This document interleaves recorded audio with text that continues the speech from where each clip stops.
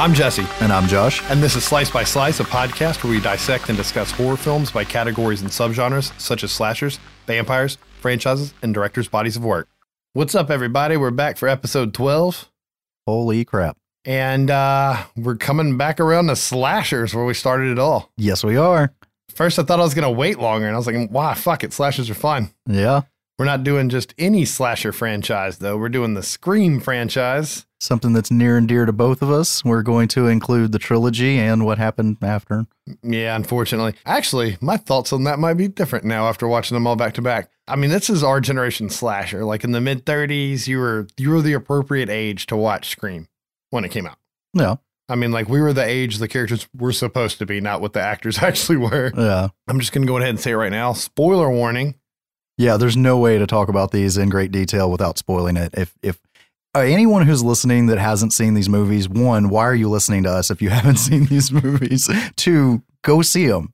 Come back and listen, but go see them. I mean, we put, like, depending on what app you're using, some of them don't show the detailed show description notes, but I put the movies in there.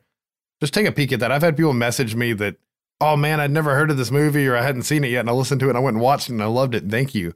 And they've been sending me that. And I'm like, why are you not watching the movie before you listen to the episode? But, you know, to each their own, right?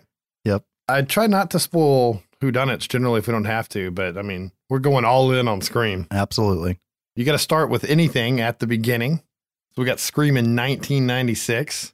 You know, we had just gotten Windows 95 by then. It had only been out a year. We just now had like almost modern looking computers. It's hard to think of it like that, right? Yeah, we almost had useful internet. Almost. I mean, Sydney didn't even have like a GUI on her fucking computer. It was still text-based, man. Yep. Let's just think it's a blast from the past. This movie was made in a time when horror movies were on a decline. But not only were horror movies on a decline, slasher movies were pretty much fucking done for. Yeah, they were dead. We covered that on the slashers episode, but I mean, there had only been sequels and they're killing off like the big three. And even Wes Craven wasn't making good movies. He had his shitty, you know, fucking Nightmare on Elm Street movie. Yeah. And like Vampire in Brooklyn. Yep. You know, and when Dimension got their hands on this script, they didn't really have to bid hard for it because nobody wanted to make a horror movie. No. I think it was Bob Weinstein's decision to get Wes to do it. But yeah, he was definitely the first choice that the script was originally brought to direct, and he passed on it the first time. Yeah, he that's actually a funny story. He was reading the script and he got to the part at the beginning where Casey's character's intestines are hanging out and she's hanging from the tree. And he's like, not this fucking shit again. I don't want to do this again. And then he was at like a Comic-Con or something. And a kid was talking to him and the kid told me he had gotten too soft. Yeah, said his shit has gotten weak. And it pissed him off so bad that he called Bob back and he said he'd do the movie. So like his pride got us this film. I mean, this film definitely revitalized slashers. It's just they didn't continue going as strong as they did in the 80s. Yeah, we got another rush of quote unquote Me Too movies, but at least the first couple were written by the same writers. So yeah, Kevin Williamson was pretty busy there at the end of the 90s, for better or worse. I mean, he's still going just in different capacities. No. So when Kevin wrote the movie, he wanted it to be very meta. He wanted it to reference the genre a lot. He wanted it to reference the 90s a lot. And that is normally a big no-no. No. Because you want a movie to be timeless. And the only way to keep it timeless is to keep it out of time. Yeah. This movie broke that rule. And I think if you try to replicate it in a horror movie or any other kind of movie, it's going to fail.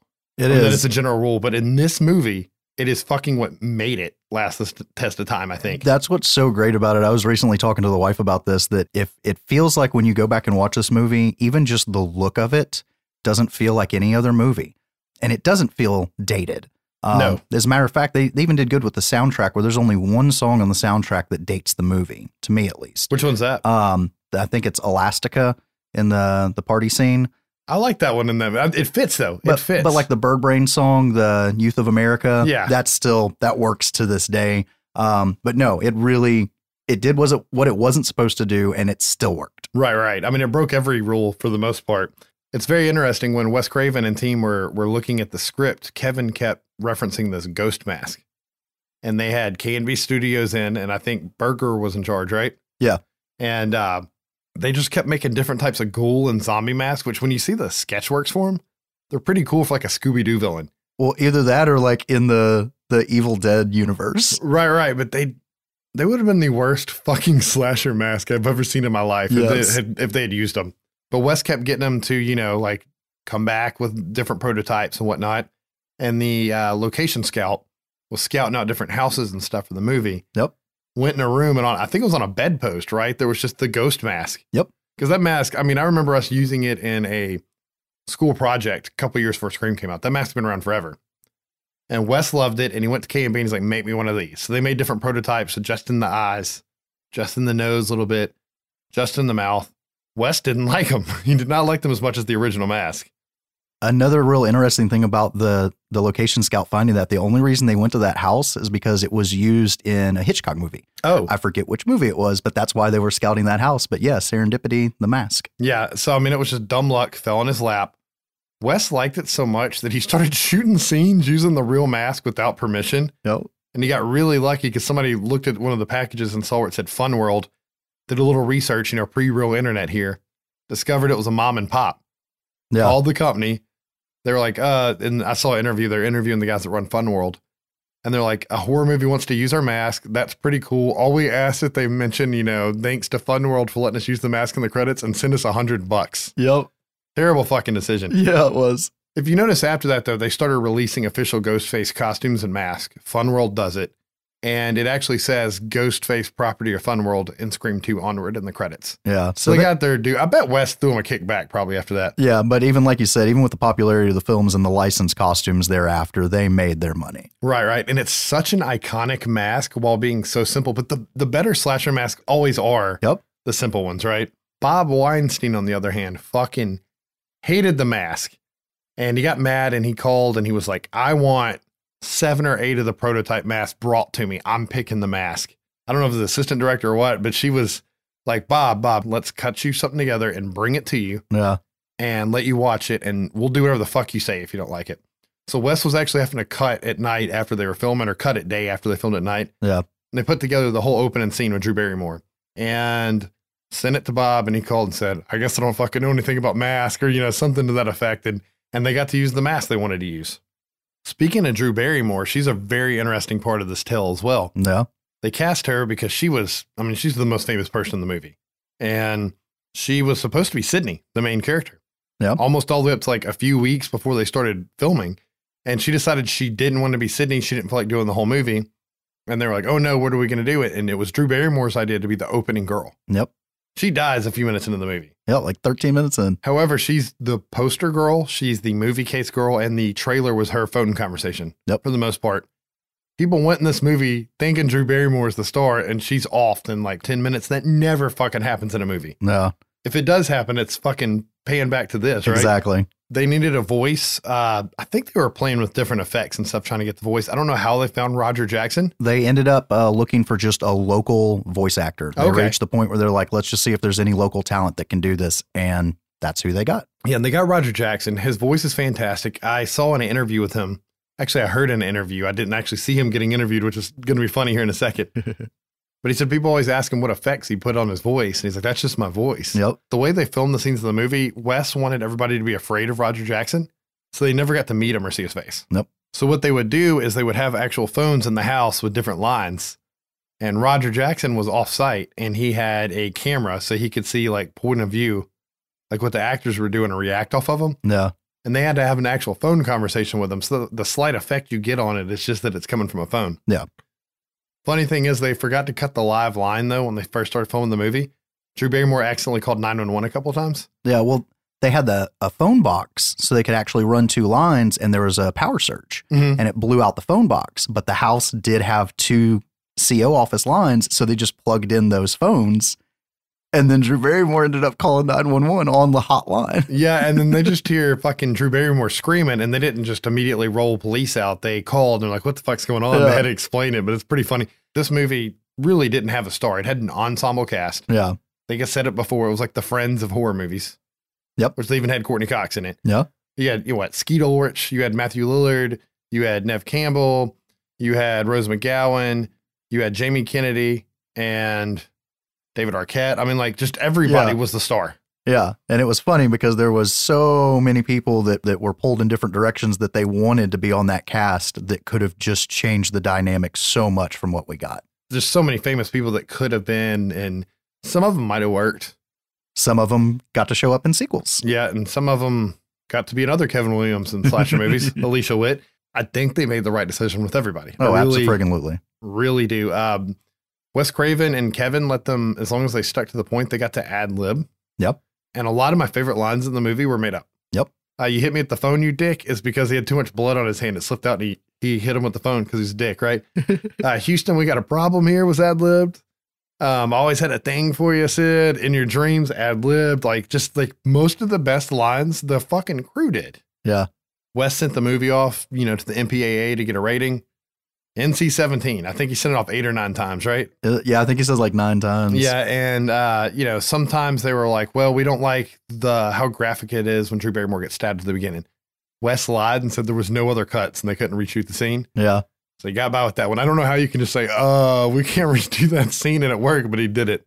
When she's hanging from the tree, it always did that really weird, I thought it was artsy, like quick cut. Yeah. Because it's missing frames. Yep. It's because they said it was too graphic watching her hang there, so they cut frames out to make it not on screen as long. Exactly. The editor said the only one that he really was mad they had to cut was Billy and Stu stabbing each other at the end. Yeah. Because he said it was just so visceral, and just watching them do it over and over again was just fucked up, and he wished it was stayed, but they had to cut that. Still NC-17, and then Bob Weinstein said, hold on, Wes, and he called the MPAA. I don't know if it's like 1-800 number or what. Yeah. He called somebody. And he called back Wes and he said, you got your R rating. He said, what'd you do? He's like, I told him it was a comedy movie and not a horror movie. So they stamped it approved. And what's interesting about that is the school that they originally wanted to shoot at, the way they got in there was they said that it was a teen comedy, and the local, principal and everybody was like, oh, okay, cool. And then by the time it got up to the school board, they're like, we don't like this whole teen violence thing that's going on right now. There's a murder that happened here that's fresh in people's minds still, and had a whole town hall meeting about it, and ended up not getting to shoot there. But Wes actually snuck a punch in the credits of the film to that school board. I forget the name of the school board, but during the thanks, it says, and absolutely no Thanksgiving to, I think it's Santa Rosa. Yeah. Okay. No Thanksgiving to Santa Rosa School Board. So that's just a neat little thing. Wes, there's a reason that my wife and I say if we have a son that part of his name is going to be Wes. Like, watching his interviews, he goes from so serious and so professional to so funny and so human. You know what I mean? Right. And I don't know, that whole thing just really humanizes him to me. I know you can't wait till we do him as a director. Yes, it's gonna be rough. It's gonna be a long one. But Bob Weinstein had one last good idea at the end. He said horror people like to watch movies during Christmas time too, so let's release it on December 20th. Yep. Everybody thought it was a terrible idea. They launched it and it did not do well opening weekend. It did okay, but if it had went there and then dropped, it didn't do good. Correct, because you always drop, right? Yeah. This movie was busier every week because word of mouth traveled and it became the phenomenon that it is now. Exactly. But now that we've gushed over the past, the origins. Bob actually had one more good idea regarding this movie, because up until towards the end of filming, the movie was titled Scary Movie. How did I forget? And he hated that, and he made him change it to Scream, which everyone involved in the movie hated. But it was right. And one of the documentaries that I saw, Rose McGowan actually has a bottle of wine from the wrap party that says Scary Movie on it. How'd you like to find that shit on eBay? Right. They had hats, shirts, everything. I think there were posters made that said Scary Movie. Yep. They actually added Matthew Lillard doing it's a Scream, baby, from what I read. Yep. So it's pretty fascinating. They changed the movie last minute. And then Scary Movie got used as a spoof. Exactly. Name, right? So that's fucking fantastic. But anyways, we're here to talk about the movie. So let's dive into Scream 1 a little bit. Came out in 96. And we open up with Drew Barrymore, right, in her house, making some Jiffy Pop. Yep. I remember when they had the Scream Jiffy Pop she could buy. Do you remember those? It was fucking awesome. Phone rings, and you got the creepy voice, and guys, basically flirting with her, sounds like, and talking to her about scary movies, right? Yep. And, long story short, he ends up doing like a trivia thing. She realized the guy's there because he gives there's a bunch of creepy lines in there, but like, I want to know who I'm looking at. Yeah. I'm going to gut you like a fish, you hear. I fucking love that one. You got you like scary movies. There's so many good lines in there. But she ends up finding out that her boyfriend, Steve, the big football player, is going to come and kick the person's ass, right? And they're like, oh, look on your back porch. And there's Steve duct taped and tied up. Yeah, because he's like, turn on the patio light. Again. Right. And you can see Steve there, and he's kind of yelling for help, and they turn the light out, And if you saw it in theaters, the lights turn back on and you can see his face and he's in pain and he's dead. But if you watch the unrated version, which is just this opening scene is so far superior in it, fucking completely gutted and all his intestines just slide out on the porch. Yep. I remember the first time I saw that when I got the unrated cut, I was like, that is fucking awesome. She gets tricked with, he's asking horror movie trivia and it's who's the killer in Friday the 13th. And of course she yells, Jason, fucking Jason, and Yep. it's not. But the killer ends up getting in the house, chasing her around. The Jiffy Pop catches on fire. She's trying to get away and her parents come home, but the struggle has gone outside at this point. Yeah. And the mom, one of the parents puts the fire out on the stove, picks up the phone to call 911 because there's a fire and their daughter's missing and they can hear her getting murdered on the phone, which is fucking terrible if you think about it. Like that's some dark, Yeah, that is imagery there. Yes. And she gets murdered and then the dad says, go down the street to the Mackenzies, which I love that part because that's what Jamie Lee Curtis tells the kids at the end of Halloween, go down to the Mackenzies' house and call the police. Goes outside. And then theatrical version, you get that really weird cut. Stutter zoom thing. Right. And she's hanging there. It was actually a dummy. Yeah, it was a dummy. It wasn't even Drew Barrymore. Yeah. In the unrated version, it's there and there's all of her organs on the ground under her with fucking steam, just like coming off like at the chimney. Fucking fantastic. Like the unrated movie is so much darker while still keeping comedy. Because comedy was key in this fucking movie, like while still being a terrifying slasher to most people. Yeah, that's what we talked about when we mentioned this in slashers was this movie shows exactly how far you can push comedy and not make the movie turn the corner. Right. But, so now we've seen the famous person from the movie get killed and your mind's blown if you've never seen it. What the fuck they going to do now? And then we cut to Neve Campbell in her room in her PJs, right? Getting ready for bed. And all of a sudden, Johnny Depp from Nightmare on Elm Street climbs up the window, right?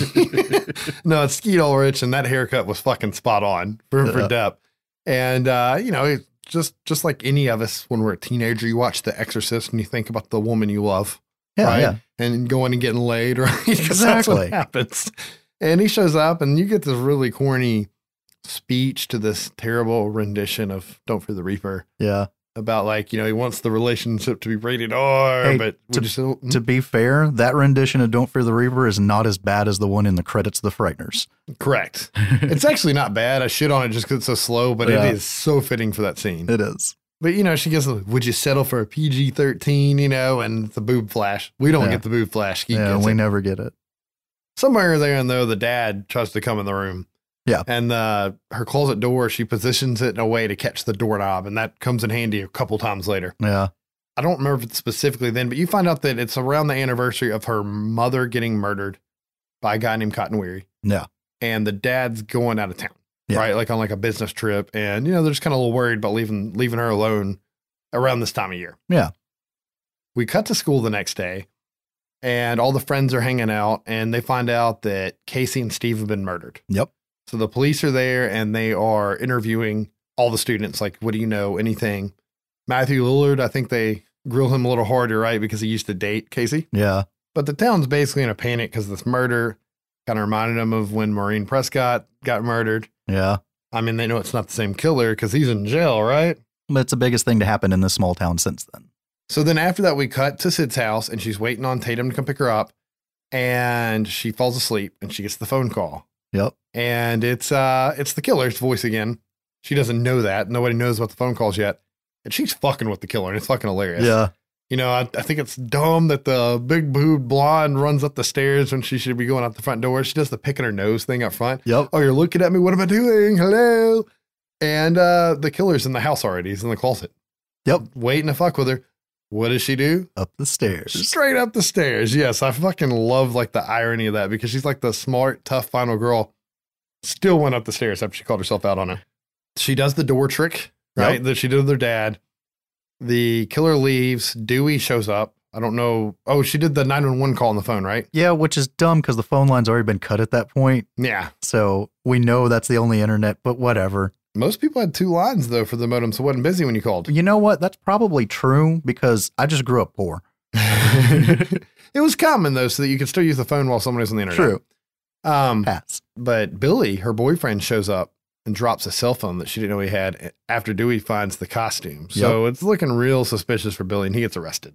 She ends up staying at Tatum's house, which is her best friend and Deputy Dewey's sister. the killer calls there, right? Which it can't be Billy's in jail. Yeah.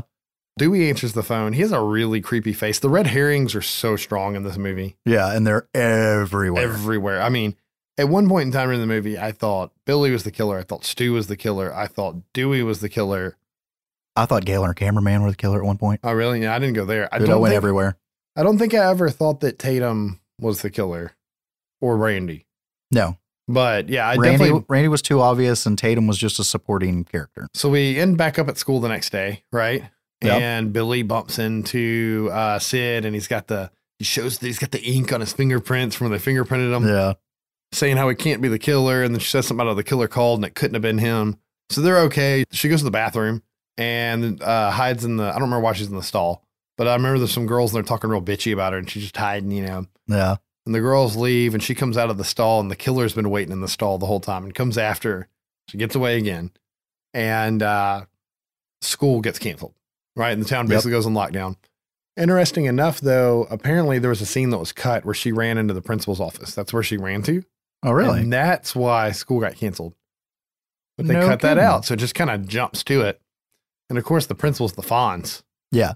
And you see him yelling at some kids that have a scream mask. So it's actually kind of ambiguous, or a ghost face mask. It's actually kind of ambiguous whether the actual ghost face was in the bathroom or if it was a prank. At that point. Exactly. Yeah. It's never really given. You don't know. You really don't. You never know. And at this point in the movie, there's kind of flirts with the supernatural element just because of Ghostface being so many places. Yeah. So you really don't know. Everybody's a suspect. Everybody's a suspect. We don't know if it's supernatural. You get this really cool scene with the Fonz yelling at some kids, and those are real scissors. Did you know that? Yeah, those giant ass scissors. And that kid's fear was because there were real scissors being dragged across his chest and right there. And unfortunately, the Fonz gets it. Yep. Right after he talks to Fred, the janitor. Yeah. Which is Wes Craven in a Freddy sweater and hats. Yep. And he gets it, and that's a pretty good scream there. Wes had to work with him a bit, but he did. But that's the one that when we talked about it before, I love that, man. I like his the way he shifts his eyes. I don't like, but just the sound of his voice, I buy it, man. I so buy it. Just like any slasher movie or adolescent horror movie, shit's on lockdown. We gotta have a party. Gotta have a party. So now we get the infamous scene 118, right? And if I recall correctly, this scene is 42 minutes of the movie, but took 21 days to film it. And by days, I mean night. Yep. It was cold as shit, too. And at the end, the entire cast and crew got shirts made that said, "I survived scene 118. Yep. Which I got to give a shout out real quick. I happen to be wearing one of those shirts right now. Not an original. It is a reprint. I'm not gonna lie like that. But I had to borrow it from the wife. It's hers. So thank you. Yeah, it's a pretty cool shirt, man. I didn't even know you guys had that one. So, but at this point, I don't know. We see the cops talking about the lockdown. It's Deputy Dewey and like the chief. And we find out that this is for sure when we find out the calls are traced back to Neil Prescott's phone. Yes. So they're at this point, Sydney's dad's the suspect and they're looking for him. Stu throws a giant party with his fucking Hugh Hefner coat on at his big ass house. Fucking Gail shows up with her cameraman, Kenny. She's wanting to like go in and see what's going on. There's been a little bit of flirting with her and Dewey throughout the movie. So Dewey shows up because he knows about the party, takes Gail in. She's like, he's the inside man, right? She hides a hidden camera, which is on a delay, we find out. That comes in handy later. And they get a call about a suspicious car down the road, right? They do. There's a quick little Easter egg that harkens back to another Easter egg when she's sliding the camera under the TV. Mallrats. Clerks. Oh, yeah. And earlier in the film, when they're in the video store, there's a Clerks poster, of course, to mention. Of course, that's why we're seeing that. But the party progresses.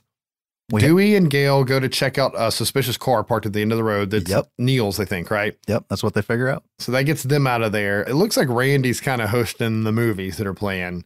Stu's got the beer bong and whatnot, drinking. Billy, I don't think was invited, right? I mean, he shows up, but he's not there initially. Tatum has the scene where she goes to get the beer. Awesome fight scene. Like her like just fucking nailing him with the beer bottles. I spit on your garage. And she puts up a good fight. Then tries to crawl through a doggy door, which there's a couple of jokes I make here because she gets in the doggy door and it lifts up and it kills her, right? Yeah, it just crushes her when it goes all the way up. Pretty gruesome scene watching her head get smushed by the top of the garage. It is. There's also something really important in that scene of another, I believe, ad-libbed line where she says, "Please don't kill me, Mr. Ghostface. I want to be in the sequel." And that's the only time that Ghostface is ever used. That was not the name of the mask or the killer in any of the shit, but that's what ended up sticking. I never thought about that. That's fucking awesome. Yeah. So Tatum's knocked out, not unconscious. She's out of the movie. Yeah, her brains are leaking out of her head at this point. Yeah. Billy shows up at the party, and, Randy's upset because there goes his chance. As if. Oh, really, Alicia? And the rules, we're going to go over the rules for every single movie, because if you don't know the rules, Jesus Christ, you don't know the rules? then you're not cool in my book. But in Scream 1, Randy lets you know you may not survive a horror movie if you have sex. It's a no-no, right? Big no-no! You might die if you drink or do drugs. Extension of rule number 1, right? Yep. The sin factor. And under no circumstance do you ever say, I'll be right back. I'll be right back. But, he gives the rules, and meanwhile, these rules are being broken by Sid as her and Billy have sex upstairs. And they wrap it up, and they start talking, and that's when she asks, who'd you use your one phone call? Because it'd be really clever if you were the killer to call me to throw everyone off. And then Ghostface comes in and kills Billy. Yep. Gets stabbed in the gut there, and I'm like, fuck, he's not the killer. Completely knocked them off my list. Exactly. Attacks Sydney, and she's running through the house, and it's kind of confusing because the killer's popping out different places. Yeah. Because apparently there's... Like he knows the layout of the house or something. Definitely, and you can run around in this place. I don't remember why she doesn't see the rest of the party people, but she ends up out of the house. They get a call that the principal's body was strung up on the goalpost, Right. and most of the people leave to go, let's go get it before they cut him down, or let's go see it before they cut it down, or And something. Randy's passed out drunk. But I remember Dewey gets the call, and they're walking back, and he goes to check out the house. Meanwhile, Gail goes to get Kenny to say that, it's Neil and this, and that. Kenny gets his throat slit when he's trying to save, I want to say he's trying to save Randy, right? Because the killer's walking up behind Randy to kill him, and he can see it. Yeah. And then Gail comes back and gets in the van. Get your fat fucking ass off of my van, because Kenny's dead on there. She drives off and sees Sid in the road waving for help. Yep. And swerves to not hit Sid and has a car accident, right? Yep. And you don't know if she's dead or not. She just left that way. She looked dead, man. Still does. I think Sid runs back in the house at that point. She does. So at this point, we've got Gail's out of the picture. I think this is when Dewey gets stabbed in the back. Tatum's dead in the garage. We don't know where Randy or Stu is, and Billy's dead upstairs. So Sid runs in the house, and Billy comes rolling down the stairs with blood. And Stu and Randy run up, and they're like, let me in, Sid. And she's like, they're blaming each other. And she's like, fuck you both. Yep. Shuts the door, gives Billy the gun, which, if you're the healthy one, you should be holding the gun, I feel like. You would think so. And Billy lets Randy in and fucking shoots him. Yep. We all go a little mad sometimes. That's when we get it. And that's when we realize that Billy's not actually dead. And he gives the corn syrup and food coloring, which is what they actually used for blood in this movie. Yeah. As well as Carrie that he references, as well as all of mine and Josh's footage from back in the day of us trying to make special effects. Test shots. Those test shots that we're going to use them one day for something, God damn it. and then Stu comes in the house, and he's got the voice changer, right? So we figure out that both Billy and Stu are the killers. My fucking brain exploded when I saw the movie the first time. I knew each one of those motherfuckers was a killer at different point times in the movie. Never occurred to me that there could be two killers. Yeah. As a matter of fact, I don't know if there had ever been two killers before right then. If there had been, it was not in a prominent movie. Right. And it wasn't in like a whodunit fashion, where it ends up being two people. But you find out that Maureen Prescott was fucking Billy's dad. Yep. Calls a divorce. He's got mommy issues. Yep. He killed that slutbag whore that's flashing her tits all over town like she's some Sharon Stone or something. Because let's face it, Sid, your mother was no Sharon Stone. They got Neil tied up, duct tape, in the pantry. He's been there the whole time. Luckily, nobody needed a snack. I know, right? Kitchen. How long's he been in there? I mean, how many parties have you been to and not raided the kitchen at some point? Yeah. When you're drinking that much. But they got this whole plan, the clone cell phone, it's in his pocket. He's going to be set up as the killer. Yeah. And Billy and Stu are fucking stabbing each other to make it look like they have injuries. And, movies don't make killers. Movies make them more creative and this, and that. Yep. And Gail shows up at some point and surprises them. She takes the gun, Yeah. right? Because they left it on the counter. Houston, we have a problem here. And Sid uses this time to kind of get away. No. Sid calls Stu with the voice changer. My mom and dad are gonna be so mad. I know she gets into a fight with Stu. That whole, I always had a thing for you, Sid, was ad-libbed, and she gets him with the TV, right? She crushes the TV on his head. Yeah. But Billy's running around trying to find Sid, and he goes to a closet. She comes out in the Ghostface costume with the umbrella and stabs him with it. He ends up getting shot and falling over. We find out Randy's not dead. Yep. And he's like, this is the moment where the supposedly dead killer gets up for one last scare. And he jumps up like the goddamn werewolf at the end of Silver Bullet and pow, right in the fucking forehead. And he's down. Yep. And we get the not in my movie. Yep. And then the most important thing we find out is Deputy Doofy's alive. You know, as he's getting rolled into the ambulance and he's fucking waving. Oh, you called him Doofy. That's funny. Oh, when Poopy was good. Maybe a change of shorts, son. But, you know, the credits roll and we have our first Scream movie, which revitalized slashers and horror films alike there at the end of the 90s. Yeah, it was really crazy because it came out of left field. Nobody was expecting it. They released it, you know, December 20th, right at Christmas. There's nothing really to go up against. And the joke was made, you know, because Wes was like, why are you doing this? This is a horrible idea. And it's like, what are all the horror fans doing around Christmas time? They need something to go watch. There's nothing for them. We're going to get them all. And it's just really interesting because I don't know if Kevin Williamson had done anything of merit at this point. Was this pre-Dawson's Creek and everything, right? It was. And he wrote the script after seeing the Gainesville Ripper. Danny Rolling, the serial killer, killed a bunch of college students, and it gave him the idea. Yeah, he was house sitting for a friend and saw it on the news. So he's seeing this on the news, and this guy was fucked up. He was like cutting people's heads off and leaving them on mantles and shit. Right. I mean, he was like a real life slasher. Yeah, and so he's in this creepy house that he knows nothing about watching this shit, and he like drove off to a hotel somewhere and locked himself in there and wrote the damn script. I know he called a friend. Like, oh, I'm scared, man. You got to talk to me. Let's talk about serial killer. And then they started talking about horror movies, which was like escalating the problem. And that's when he started getting ideas. And he scribbled it out. And he made, I mean, honestly, it's one of the greatest slasher and horror film movies of all time. Oh, yeah. I'm just going to say it. Like, I've actually never met anybody who didn't like Scream. No. It's a very well accepted and received movie by horror fans. And like you said, it broke a lot of rules and broke the mold on what you were not supposed to do in a movie.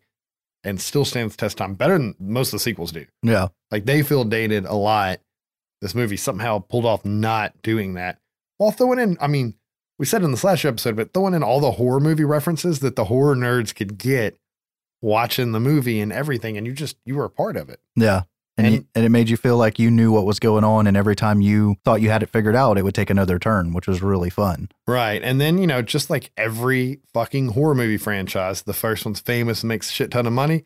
You got to have that second one out the next year. Let's face it, baby. These days, you got to have a sequel. When the script for the first Scream was actually sold, there were some extra pages at the end. And I don't remember if it was the outline, first 30 minutes or what, but it was actually the start of a sequel.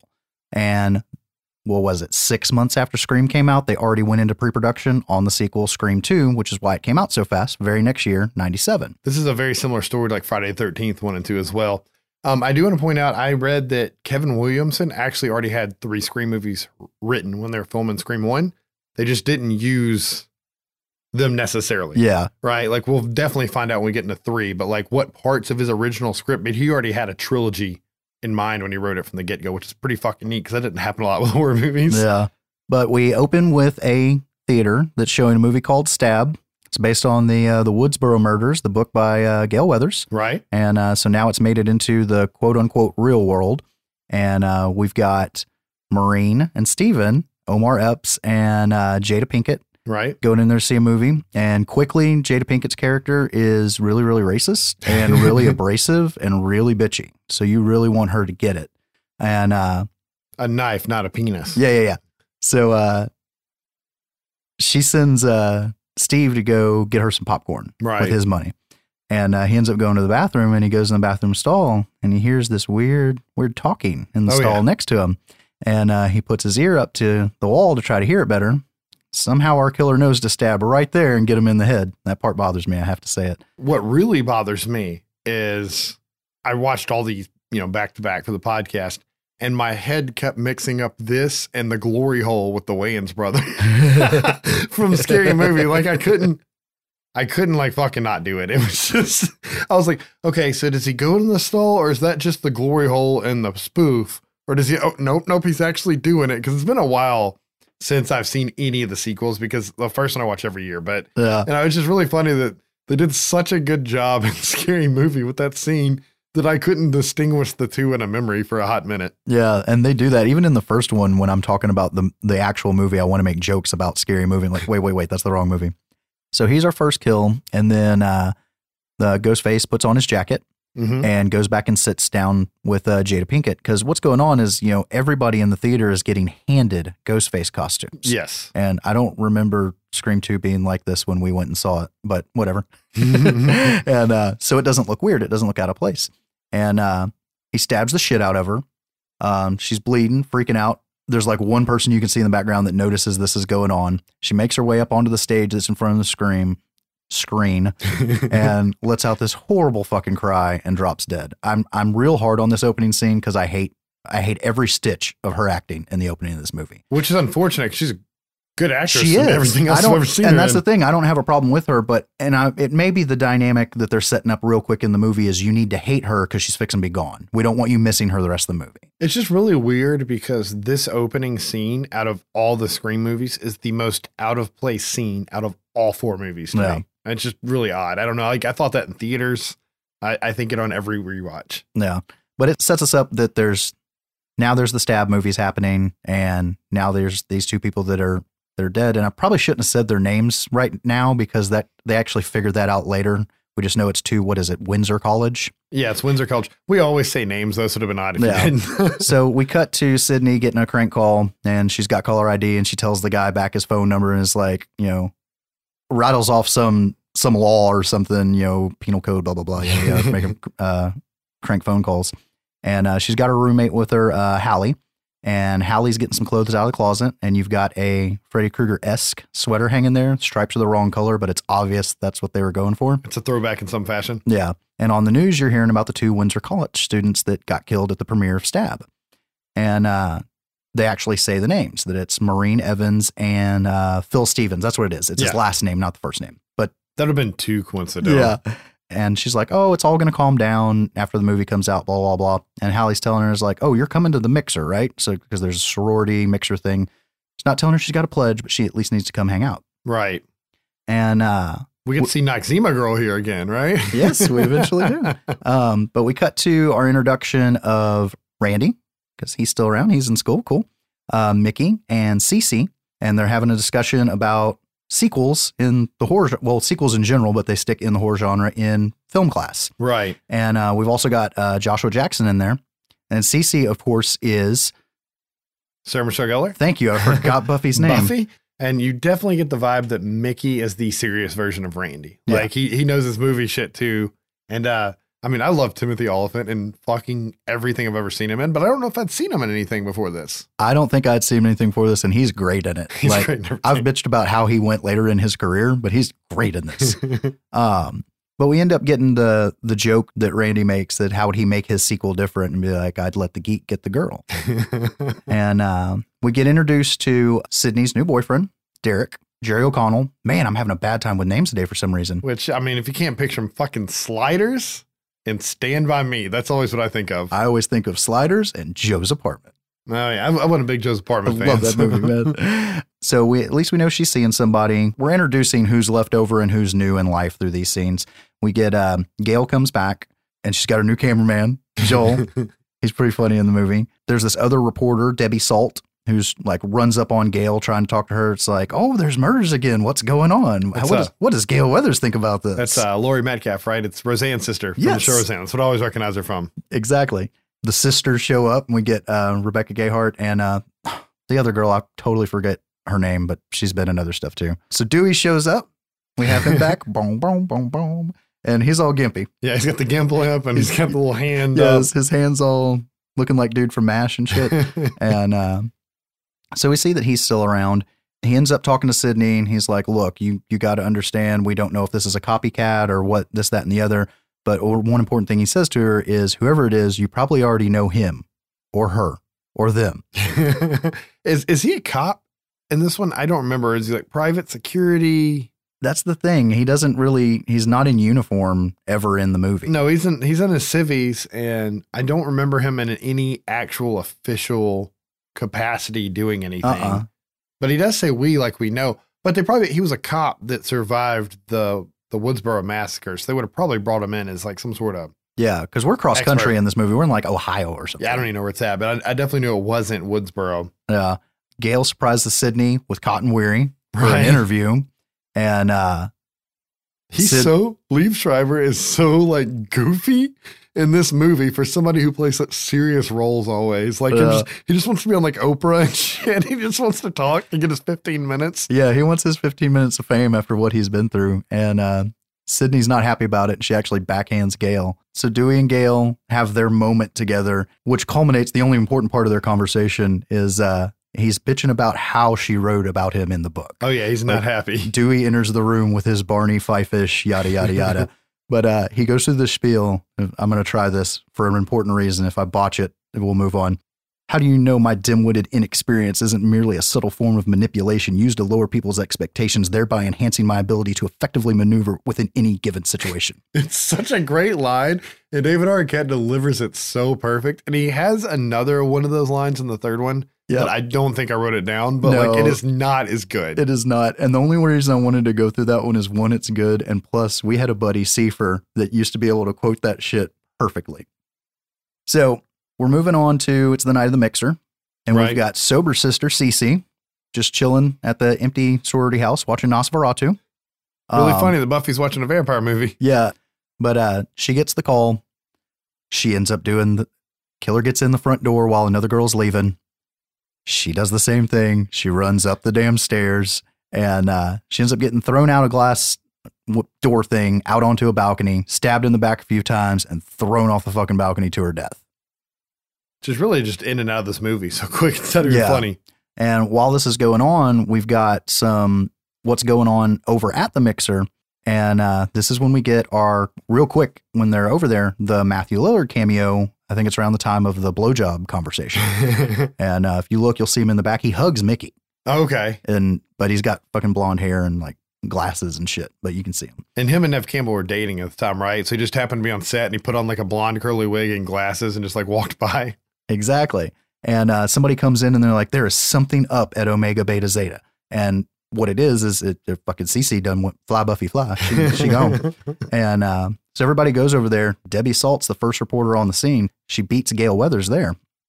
And Sid's just standing around in the house and the phone rings and she's going to walk out and she turns around and picks it up. I don't understand that, but she gets the call and chase ensues. What ends up happening is Sid ends up outside and Derek goes in and he ends up in a scuffle and gets his arm cut.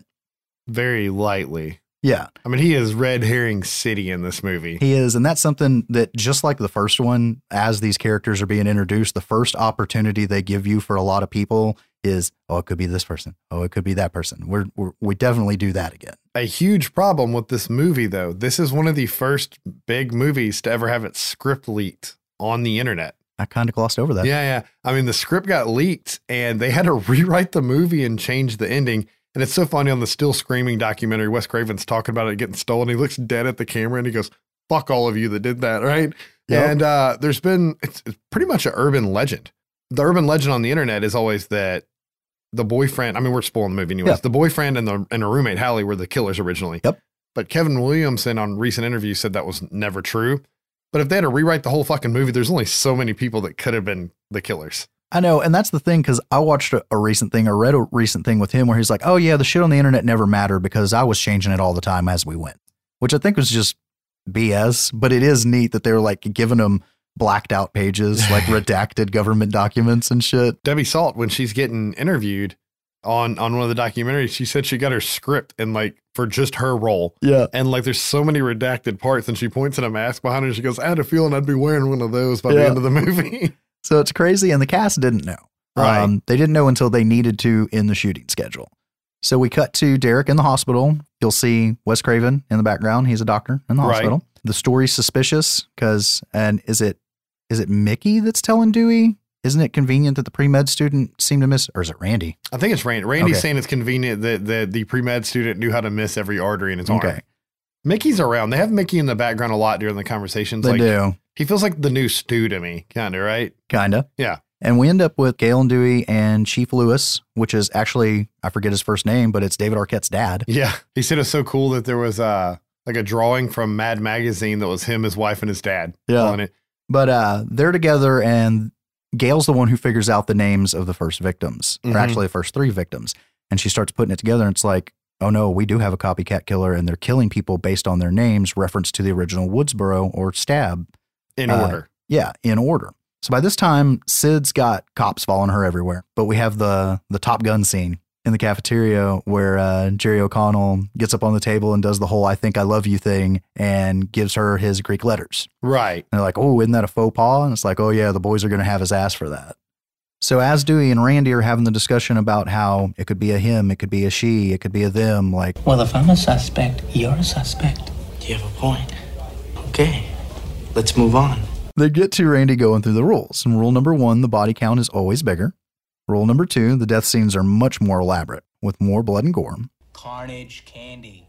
And then Randy starts to go into rule number 3, and it's if you want your films to become a successful franchise, never ever, and then Dewey interrupts him. Mm-hmm. And there's an extended trailer where he actually says the whole thing, and what it should have been was never ever under any circumstances assume the killer is dead. And this goes back to the first one with, this is the part where the supposedly dead killer comes back for one last scare. I think that they stopped it too in the movie to make it be like, you need to stop the horror franchise. Like, I think it was like an inside joke. Ah. So we cut to the scene with Sidney doing the whole Cassandra bit, which I'm just putting it in here to bitch about it because they've got all these people in masks and robes, and during the bit, it's like Fate's eyes now fixed on me, and they're all chasing her and stabbing at her. And she sees Ghostface, like real Ghostface and all of it. But I think it's all in her head because there's so many people on stage and so many people sitting there. It's rehearsal, but there's enough people sitting in front of the stage that I think somebody would have noticed that. I know. And so they think she's just having an episode. We see Noxema Girl again. She's one of the ones that takes off her mask. Wes Craven actually wrote that scene. I don't remember why he had to like throw in a filler scene and wrote that whole part in. That's right. So we end up cutting to Randy, Gale, and Dewey out in the quad, and they get the call. But so they're all running around. Somehow in the conversation, they realize they're seen. Right. So they're all like running around, grabbing phones away from everybody. Randy starts talking to the killer, starts poking at him, like trying to get a rise out of him, starts talking shit about Billy Loomis. He was a pansy-ass mama's boy. Right. And right when he gets to that line, the door to the news van that he's done walked up to comes flying open. He's yanked into the van, door shut, and gets the shit stabbed out of him. Oh, yeah. Which really sucks, man. I hate that his character got killed. I just don't think, I'm a creeped out horror movie fan. Okay. Like all I do is watch horror movies. I leave the shower curtain open in the bathroom so that if it's closed, I know there's a killer in there. Okay. I just don't think Randy would have walked backwards up to a blacked out van that you couldn't see in when he knows there's a slasher out there. Right. This is true, but it was also a heated moment. I think what's even worse is the guys coming by with the boombox and shit. Yeah. So they don't hear the kill. I know he told Wes Craven, he's like, that sucks that you're going to kill me, but if you're going to kill me, I want to fucking go out with a bang. I want blood everywhere. I want you to cut my carotid, and yeah. So they did it. Gale and the others end up coming over to the van and find the body. And like you said, he is fucking bloody as hell and he gone. And we get a pretty good scream out of Gale. We're then back to Sid in the library, and I huffed at this because there's the whole instant message thing on the library computers, which is just dumb. But Cotton Weary shows up and he kind of pulls Sid into this stairwell where the cops can't see her and wants to do this Diane Sawyer interview. He wants to do this Diane Sawyer interview so fucking bad, and he's being real aggressive about it. He is very much a red herring in this film as well. Yeah, and it's just more of that. He wants his 15 minutes, and god damn it sounds like he's getting mad enough to kill for it. We end up seeing Debbie Salt again, trying to talk to Gale again. And I think this is when Joel quits. Because he's like, you know what? I've had it. I think he read her book. He's like, I should have read your book before I got this job. Yeah, because he's like, I read about your last cameraman. He got gutted. And she's like, oh, I made that up. He had his throat slashed. Whatever, the guy ain't in the union no more.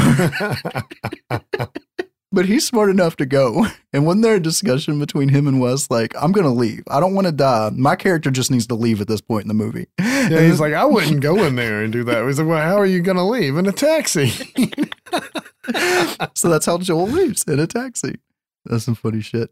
But Gale and Dewey get to talking, and they realize if the killer's been watching them, they've had Joel rolling film. Maybe they should review it. Maybe they'll see something. So they go into like the AV lab, and they've got the footage playing on a Sony PVM 2950Q. It's a really nice RGB PVM. I'm only saying all that because I own one. Really nice monitor. Anyways, they notice that the footage is not Joel's footage. They start seeing shit from like the first kills at the theater and weird shit like that. Like, holy shit, this isn't what we're playing. Who's up there? And we've got the killer come out of the booth. They split up. There's this big, long down the hallway doors and shit. Eventually, they make it into this recording studio, and Gale ends up having to watch Dewey get it through the glass. Like, getting fucking stabbed and bloody face thrown up against the glass and sliding down and shit. It may cut to something else, but then she sees Cotton Weary in the hallway covered in blood. Right. He's like, I found Dewey. And then she's, running off and shit. He's the reddest of red herrings. Yeah. They beat that over the head so hard in this movie. So Sid gets taken off to a safe space with Hallie, and the cops are driving. And how does this even happen? Is Ghostface just like running to keep up with the cars? I don't know if they're at a stoplight. Okay. I don't know. Maybe they haven't even left yet, but they're in the car. And they're talking, and they're goofy cops. Yeah. And Ghostface just breaks through the glass and murders one of them. Okay. And then the other one wrecks the car trying to get away. It's really kind of gruesome, though, because... Yeah, the pipes come through the windshield and through it goes dude's through the head. guy's fucking head, man. So the car's wrecked, the cops are dead, and Ghostface is actually in the driver's seat at this point, unconscious. Yep. And the girls manage to get out. And why didn't you think of this as soon as you got out of the car? But anyways, they get walking away from the car, and Sydney's like, I'm going to go back and see who it is. And she goes back. Ghostface is gone. And yeah, she should have just pulled the mask there, took a gun, shot him. Any of that. It's just so fucking dumb that she survived the Woodsboro massacre and then just tried to run off past the unconscious killer's body. Yeah. But it's all the setup for Hallie to get stabbed while they're talking about where'd he go. He just hops out from behind some construction barrier or something. So Hallie's gone. So anyways, Gales goes to call the cops from one of the campus payphones. There used to be these things called payphones. Anyways. And we're not talking about the TARDIS either. We're talking about actual phones. And Debbie Salt is there again. Just saying. So I'm just going to say it right here. Did you ever think she was the killer when you saw the movie the first time? This is what I thought. I never thought she was a killer. I thought she was an accomplice. Okay. I don't recall thinking she was the killer, but I'll get to it when we get to the end. I fucking hate it when whodunits do this, but just keep on rolling with it. At some point in here, the frat guys snatch up Derek. Yeah. Because he's in trouble because he gave away his letters. You think it's Ghostface at first because you see like a cloak in the darkness running. I'm like, why has he got blue jeans on under the cloak? Thinking about the killer. Yeah. Well, it's like the cloaks in the Cassandra bit. Yeah. So we end up with Sid getting back on campus, and she wanders into the auditorium. Yeah, because they had like a big Bender party in there, and they had him tied up to the Zeus thing, right? Like in the play. Yeah. So she makes it up on the stage, and that's what drops from the fucking rafters all of a sudden. And he's all fucking tied up to it, mouth taped shut and shit. Then we've got Ghostface. Just boom, right there on stage. Mask comes off very quickly. It's Mickey. Yeah, which Mickey was so obvious to me, like the whole fucking movie, that I was like, it's the right kind of obvious. It's that motherfucker, you know? Yep. And he goes through the whole spiel about how he had to have a partner. Sid chose wrong again. Should have never chose Derek, and shoots him in the fucking heart. Yeah. Sid's fucking emotional wreck right now. He's like, I love this guy. He was going to kill me. What the fuck, man? So she's freaking out and like trying to stop the bleeding, but it's one of the many gruesome shots that was shot expecting an NC-17 that they could cut down to an R. So he says that Derek was in on it. Like Derek's like, no, it wasn't me. And she looks confused. I think she pulls the tape off and he gets to say something. Yeah. And I don't know if she necessarily believed him, but it's when Mickey shoots and kills him that she's like, oh, he's full of shit. Right. Yeah. So Mickey's like, now's about the time for our mystery guest to enter, and stage right, it's Gale Weathers. Right behind her, it's Debbie Salt. Right. And Sid immediately goes, that's Mrs. Loomis. Right. And it's like, oh, holy shit. That's what this weird imposter lady that's been all up Gale's ass is about. And she goes through the whole spiel about how she found Mickey on like a serial killer chat room. Right. And he just needed some nurturing. And Mickey's like, tuition is expensive. Yeah. So we figure out that they formulated this plan together that she was going to get good old fashioned revenge because you killed my boy. And Mickey was just fucking crazy, but he would be a star after this. Right. Well, he specifically wants to be a famous serial killer. Yeah. And that's why they have the footage and stuff. So you can see his kills. Debbie Salt says, my motive isn't as 90s as Mickey's. Exactly. I just want good old fashioned revenge. Yeah. Somewhere in all this scuffle, Gale gets shot in the stomach and falls down in the orchestra pit. Yeah. Because shit gets kind of crazy real fast here. I think we glossed over it. I'm pretty sure Debbie Salt shot Mickey. after explaining everything, right? And that's when she says that I just want revenge. I think he's already on the ground at that point, isn't he? Yeah, and that's what it is. She shoots him and he still has his gun in his hand, and that's when he shoots Gale. Yeah, it's like a wild shot. Yep. Sid says something bad about Billy, and that's when we get her saying, it's like, oh, you don't want to go there. Randy said something about my boy and I got a little knife happy. Yeah. And she plays a good crazy woman. I would have never thought it. Oh yeah, she's great. They had her in the movie too much. We could have done like 2 of the scenes with her, like, oh, here I am again, and it would have felt better. Here's my problem with this, and this comes up again in the next film. I like slashers with a whodunit aspect. I love trying to figure out the killer. I'm generally pretty good at it. I hate it when the killer is somebody that wouldn't have made sense to be the killer, except for there's this piece of information, like it's Billy's mom or something that they didn't tell you. So you can't accurately figure out who the killer is. You never had enough to piece it together. They do the same fucking thing in the next movie. They do. Like, I mean, at least in that one, the person's partially suspicious as the killer. You could dismiss it as a red herring, but if you knew all the information, it would have been the killer. And I guess that's the thing, but it takes away that fun element of getting to try to figure out who the killer is to me. Yeah. And it just pissed me off when they do that. Yeah. Like Billy and Stu, it could have easily been them. You weren't missing any information. Yeah. It was the 2 that got you, So I don't know. That's just my piece on it. So Sid and Miss Loomis, Debbie Salt, whatever, they're fighting, going in and out backstage, and Sid ends up dropping some bricks on her. And around this time, Cotton Weary shows up. Use the word bricks loosely. I'm pretty sure they're foam. Yeah, they're foam. But for some reason, they knocked her out. Well, still, the big ones get pretty heavy. But yeah, they're definitely props. So Cotton Weary shows up, and he ends up grabbing Debbie Salt. And he's like, I don't know what's going on. And Sid's like, meet Mrs. Loomis. And there ends up being this whole recap thing where Sid quickly has to tell Cotton Weary what's going on. And Cotton Weary's like, well, really? How do I know you're even telling the truth? But that Diane Sawyer interview is looking really good right now. Right. He shoots Loomis, and then Gale pops up and almost gets shot. Because Right. Cotton Weary's like, are any more people going to pop up? And then Mickey pops up. Because Gale and Sydney shoot Mickey. Right. He's so fucking dumb, man. He just stands up screaming. Covered in blood. He gets lit up. It's really important, though. It looks like Cotton is seriously thinking about siding with Debbie. Yes. Because she's talking about how she could make him a star out of this. And it's the key thing there is Sid goes, I'll do that Diane Sawyer interview. And then he just pulls the gun over, pow, pops her in the fucking forehead. Yep. Well, he doesn't shoot her in the forehead. She gets shot in the forehead later by Sid. Yeah. He shoots her, though. Yeah, he does shoot her. But yeah, that's what ends up happening. We cut back to Gale outside. Joel's come back here to film the recap of everything that just went down for some reason.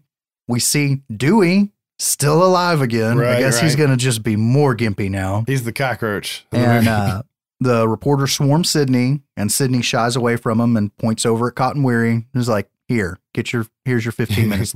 He's the real hero. Let him tell the story. And we kind of covered some of the stuff as we went through it. To me, on the series as a whole, I still really like the second one. The second one, even with its flaws, feels like a continuation of the first one to a certain extent. And then I start losing interest when we start moving into the third one. It was cool to see Sid grow from high school to college. Yeah. And as far as horror movie sequels go, it is definitely ranked as one of the better ones to me. But I still feel like it was rather weak compared to the first one. And I honestly, I'm a sequel hater. I feel like they could have just stopped, at the first one, and we would have been okay without this one. But I mean, it was fun to see it keep going, and it definitely had its parts. It's one of the few franchises I've seen that can rip itself off over and over again and it not be cheesy because the movie is meta and ripping off the genre anyways. Yeah. As you go, and it's one of those things that just like helps it. But it definitely feels more dated watching the second one than the first one. It does. With the way the movie rips on itself, that's the turn we see it take in the next one, which I really think saved it, and that was Scream 3. All right, guys, and we're going to call it here for the week. This was going to be one long 4-film Scream franchise episode, but in post, I decided that it was a little too long at 2 hours, especially since I know we have a long director episode coming up. So why not just split it in two? I hope you enjoyed the first part of the Scream franchise, and I hope that you enjoy the second part next week. Please keep sending comments to sbyspodcast@gmail.com. Following us at Twitter and Instagram at sbyspodcast. Please keep coming back, spreading the word, and have a good week. Thanks, guys. You forgot the first rule of remakes. Don't fuck with the original.